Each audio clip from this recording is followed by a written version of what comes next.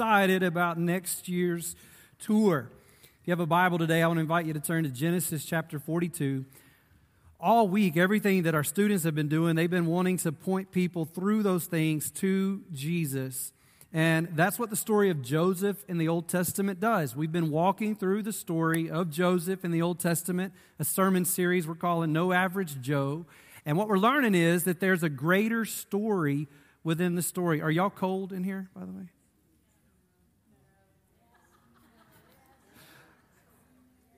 If you're cold, say aye. If you're not cold, say aye. I tried, cold people. I tried.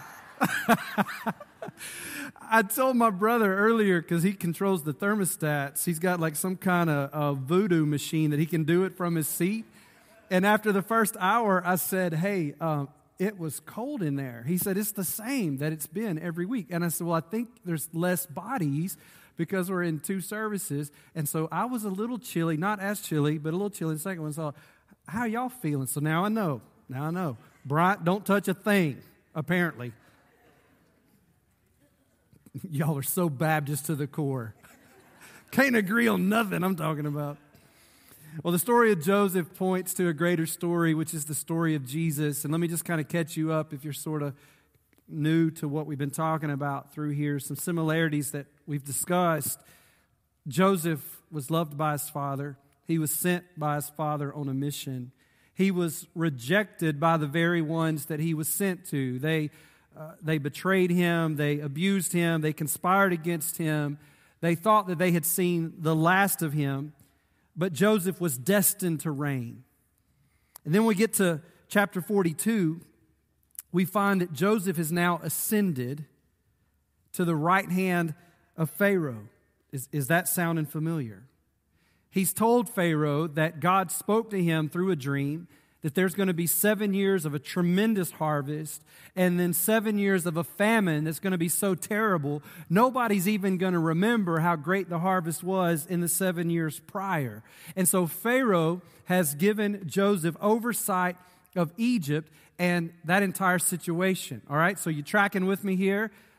He was loved by his father, just like Jesus. Sent on a mission from his father, just like Jesus. He was rejected by his people, just like Jesus.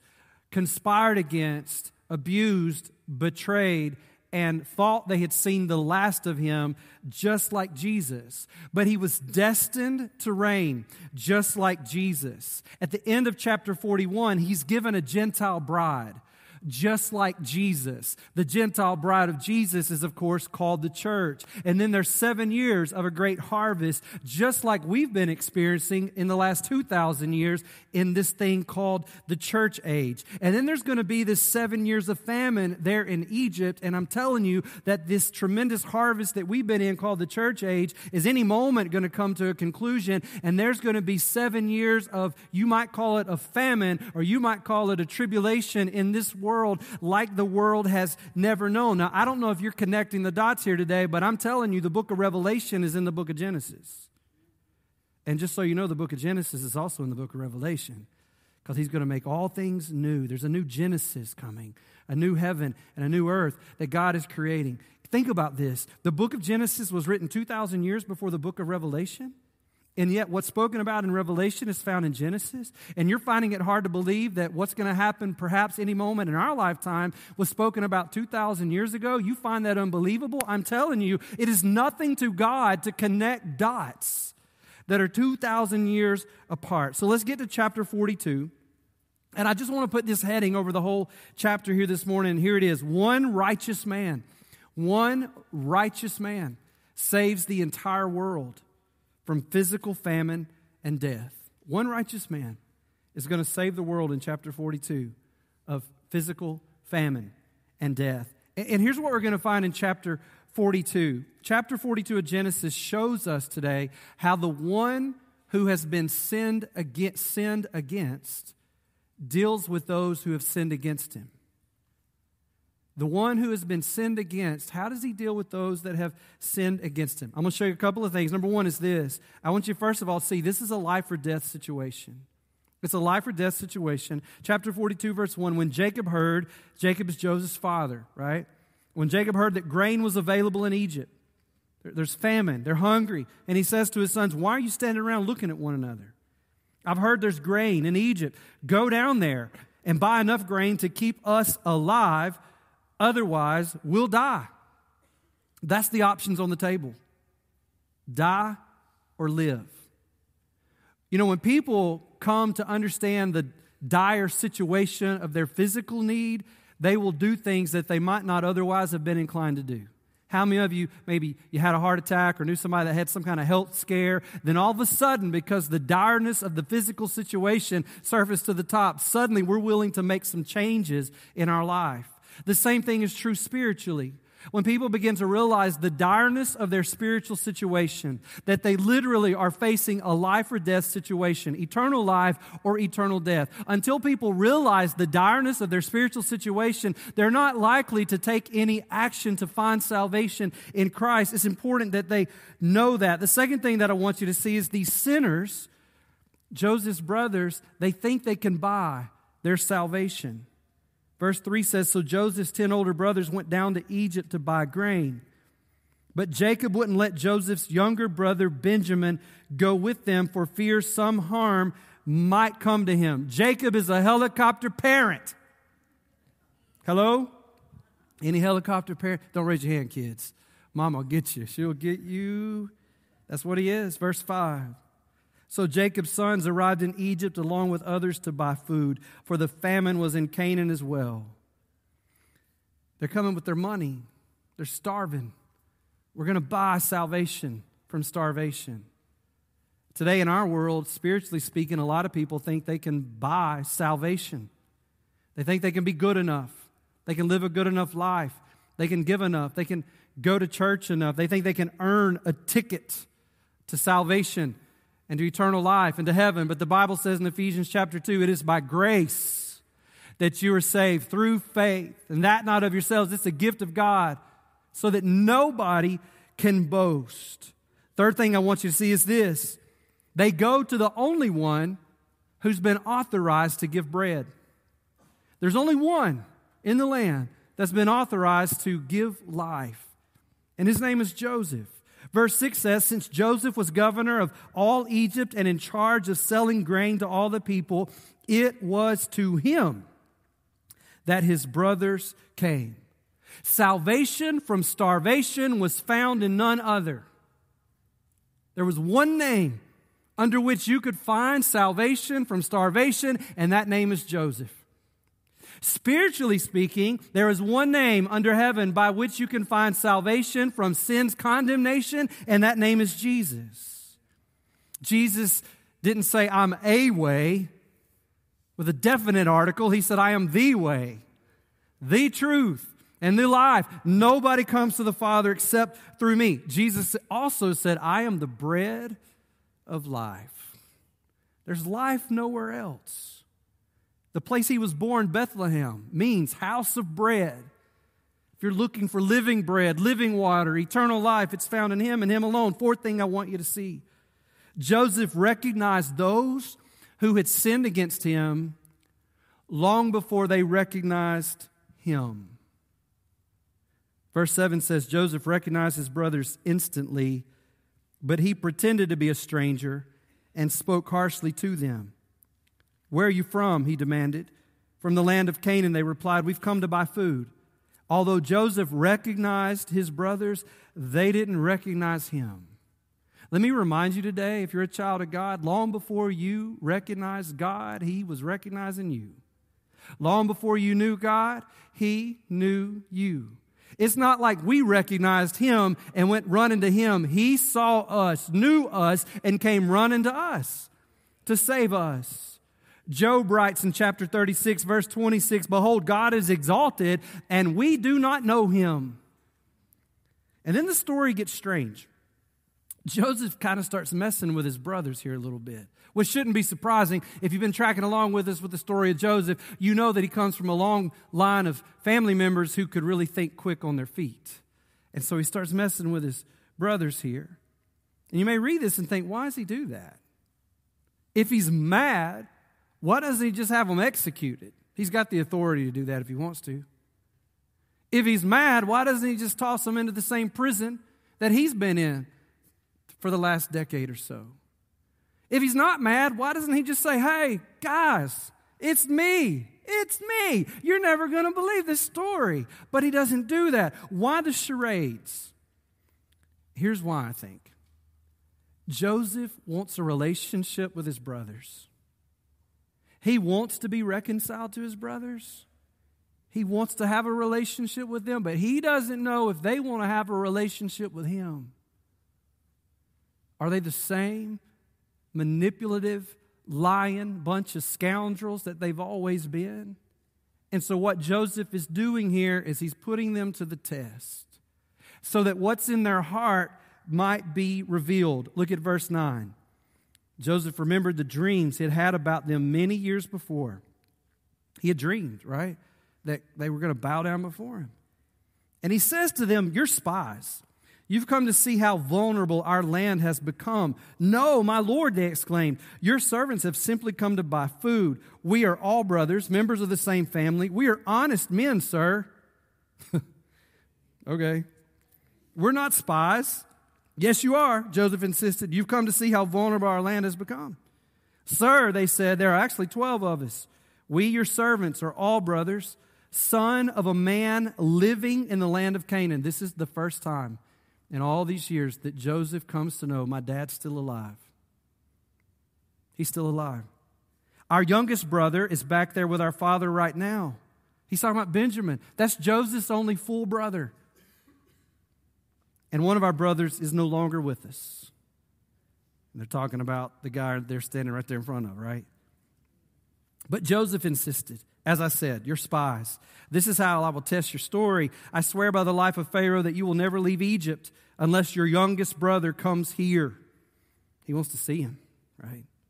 One of you must go and get your brother. I'll keep the rest of you here in prison. Then we'll find out whether or not your story is true. By the life of Pharaoh, if it turns out that you don't have a younger brother, then I'll know you are spies. So Joseph put them all in prison for 3 days. On the third day, Joseph said to them, I am a God-fearing man. If you do as I say, you will live. If you really are honest men, choose one of your brothers to remain in prison. This is a hostage negotiation going down right here. The rest of you can go home with grain for your starving families, but you must bring your youngest brother back to me. This will prove that you're telling the truth and you will not die. And to this they agreed. Joseph is putting this hard situation on them. He's putting this burden on them, and it turns out to be a really good thing. You know why? Because it makes them see their situation. It makes them look back at the way they've lived their lives. God deals with us that same way too. Oftentimes, God will allow us to find ourselves in a place or in a situation where we begin to have to come to terms with choices we've made, decisions that we've made, sins that we've committed against God. And that's what starts happening to the brothers. Look at verse 21. Speaking among themselves. Now, they're like the students on choir tour. Right? They're speaking one language. Joseph and the Egyptians are speaking another language, and they don't think that Joseph can understand their language. So they're having this conversation, and he knows every single word that they're saying. Watch this. Speaking among themselves, they said, clearly we're being punished because of what we did to Joseph long ago. Now, wouldn't you like to see the look on Joseph's face when he heard them say that in Hebrew? We saw his anguish when he pleaded for his life, but we wouldn't listen. That's where if I was Joseph, I'd have killed him right there. Done. I'm not a type of Christ. Joseph is, okay? That's why he didn't pick me to play this story, all right? They said, that's why we're in this trouble. Didn't I tell you not to sin against the boy, Reuben asked? But you wouldn't listen. And now we have to answer for his blood. See, look, they're not denying their sin anymore. They're not minimizing their sin anymore. They're not trying to cover it and sweep it under the rug anymore. For all these years, they've been carrying it around like an elephant sitting on their chest, and now they freely admit, we've done wrong. We deserve punishment. Justice should come to us. Their sin was thought to be what brought the death of Joseph, but God raised him up. And our sin was what was thought to bring the death of Jesus, but God also raised him up. Verse 23, of course, they didn't know that Joseph understood them, for he had been speaking to them through an interpreter. By the way, did you know that when Jesus first started speaking to you, he spoke through another? He spoke through his Holy Spirit to you. The fifth thing I want you to see, and this gets a little stunning here. Sinners get mercy. Sinners get mercy. Look at verse 24. Now he turned away from them and began to weep. When he regained his composure, he spoke to them again. Then he chose Simeon from among them and had him tied up right before their eyes. They deserve justice, right? But they got mercy. They got compassion. Joseph's heart was moved. His tears flowed. Justice is what they deserve, but mercy is what they got. Mercy means they didn't get what they had coming. They got off the hook. They deserved to be put in that same prison that Joseph had spent his entire 20s in. That's what they deserved. But they got mercy instead. But it doesn't stop there. Sinners didn't just get mercy, sinners also got grace. Mercy means you didn't get what you had coming. Grace means you got better. You got more. You got blessings you don't deserve. Look at verse 25. Joseph then ordered his servants to fill the men's sacks with grain. Watch this. But he also gave secret instructions to return each brother's payment at the top of his sack. You can't buy this salvation. He also gave them supplies for their journey home. So the brothers loaded their donkeys with the grain and headed for home. That is pure grace. Just to get grain was grace. But they didn't just get grain, they got silver. They got provisions for the journey home. When they left the presence of the one that they had sinned against, they left with more. They didn't leave with equal to what they had when they got there. When they left the presence of the one they had sinned against, they left with more. That's grace. Verse 27, but when they stopped for the night, and one of them opened his sack to get grain for his donkey, he found his money in the top of his sack. Look, he exclaimed to his brothers, my money's been returned. It's here in my sack. Then their hearts sank. You know what it feels like when your heart sinks? Like you're about to throw up. Like the whole avalanche of anxiety. Wham! And that's what they're feeling right now. Trembling. They said to each other, what has God done to us? Something's happened here. Somebody's setting us up to incriminate us. What is going on? When the brothers came to their father Jacob in the land of Canaan, they told him everything that had happened to them. The man who is governor of the land spoke very harshly to us.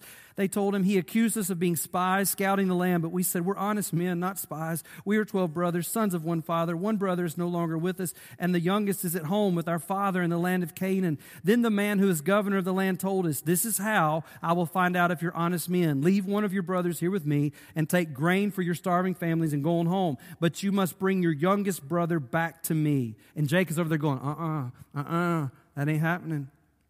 Then I will know you're honest men, not spies. Then I'll give you back your brother, and you may trade freely in the land. As they emptied out their sacks, there in each man's sack was the bag of money he paid for the grain. The brothers and their father were terrified when they saw the bags of money. Has not Jesus treated you just like that? Let me tell you what, that's my story. Justice is what I deserve, but grace is what I got. What I deserved was for the sack to be pulled down over my head and to be tossed into the sea. But what I got was a sack full of mercy and a sack full of grace. And funny thing is, I wake up every single morning and it's full all over again. Mercy's new every day. Grace sufficient for every moment of my life. He provided my salvation and didn't charge me a dime for it. I've wronged him so many times. And yet day after day, Skylar, he just loads me up with more grace, more mercy, more provisions. Verse 36, Jacob exclaimed, you're robbing me of my children. Joseph's gone, Simeon's gone, and now you want to take Benjamin too. Everything is going against me. Isn't it funny? Sometimes God is working for us, and we think it's all working out for bad. We don't understand it. We resist. Then Reuben said to his father, you may kill my 2 sons if I don't bring Benjamin back to you. I'll be responsible for him, and I promise to bring him back. But Jacob replied, watch this, my son will not go down with you. His brother Joseph is dead, watch, and he is all I have. Jacob was a follower of Yahweh, just like many of you claim to be followers of Yahweh, Jesus. And anytime a follower of Jesus says, this is all I have, I'm not turning loose of this. I'm not letting go of this. My hope is in this. My life is in this. My identity is in this. This is all I have, and I'm not letting this go. Whenever we do that, we are guilty of idolatry. We're saying Christ is not enough. His mercy is not enough. His grace is not enough. Who He is not enough. I got to have this, and I'm never gonna let it go. Jacob says, if anything should happen to him on your journey, you would send this grieving, white-haired man to his grave. Jacob has the same problem with Benny that he had with Joe. He's elevated his child to a place no parent should ever elevate their child. To a place where we would say, my child's more important to me than even God. My child's more important to me, and I'm going to wrap my fingers around what I have, and I'm never, ever going to turn loose of that. And I don't know what that thing may be today that you're hanging on to. It's your career, it's your retirement, it's your peace of mind, it's your family. I don't know what it is.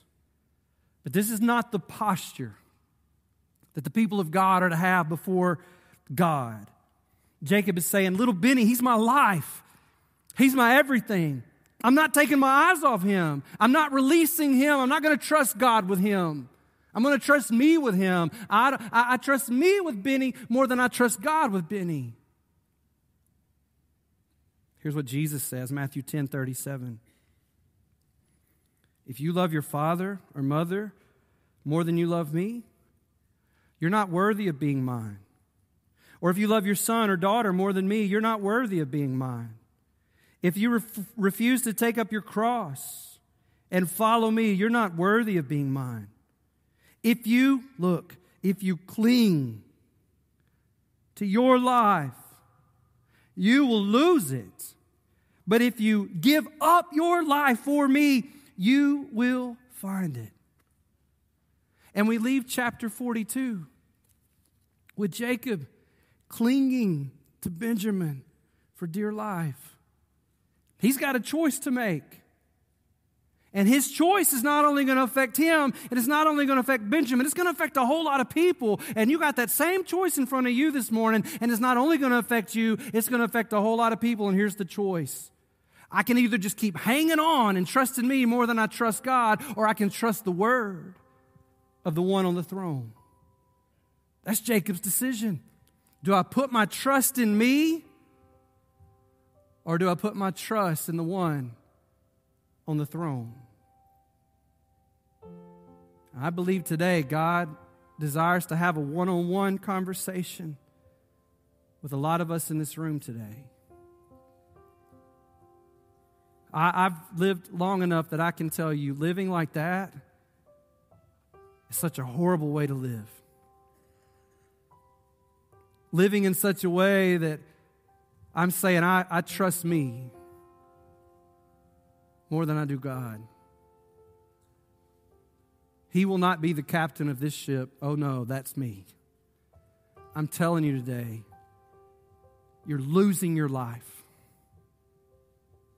You're losing your life, just like Jesus said. You're losing it to fear, to anxiety, to sleeplessness, to anger when things don't go the way you wanted them to go. You're losing.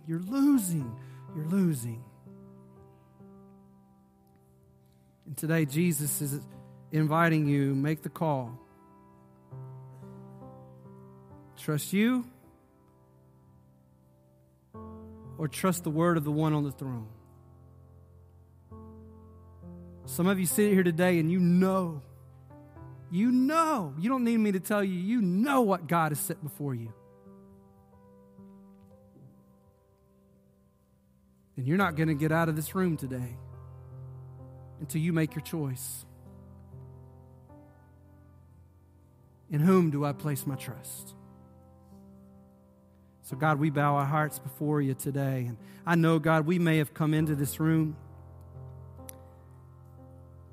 running from you. We don't want to have this conversation. We may have come into this room hiding from you, God, because we don't want to have this conversation. We might have come into this room today hurting because we've refused to have this conversation. And yet, God, you love us, and there's mercy and grace, and today you're inviting us to take that heavy backpack off of our shoulders and to drop it and to trust you with everything that's inside of it. And to walk out of here today with our confidence in the word of the one who's sitting on the throne. Holy Spirit, would you set us free from the grip of self-trust and idolatry and set us free to trust Jesus with all our heart and soul and mind and strength today. I want to invite you to stand. Listen, can I just say, this is not just a song we sing. This is not the last song, like you can start walking out because the service is over. I know a lot of y'all are new to church, and so you might not know this. But oftentimes, when God does business with a person, He does it in the final 3.5 minutes of that gathering. So if you don't have an emergency, would you just hang on for a minute? Because it could be that person in front of you, behind you, next to you. It could be you today that God is saying, today's the day we're going to have that conversation. Because I want you to be free. Amen? Come on. There's plenty of room, by the way, up here to pray. There's a bunch of empty seats that I'm glad they're empty because they'll make a great altar for somebody to just bury their face in today and say, God, it's time we have the conversation. Come on.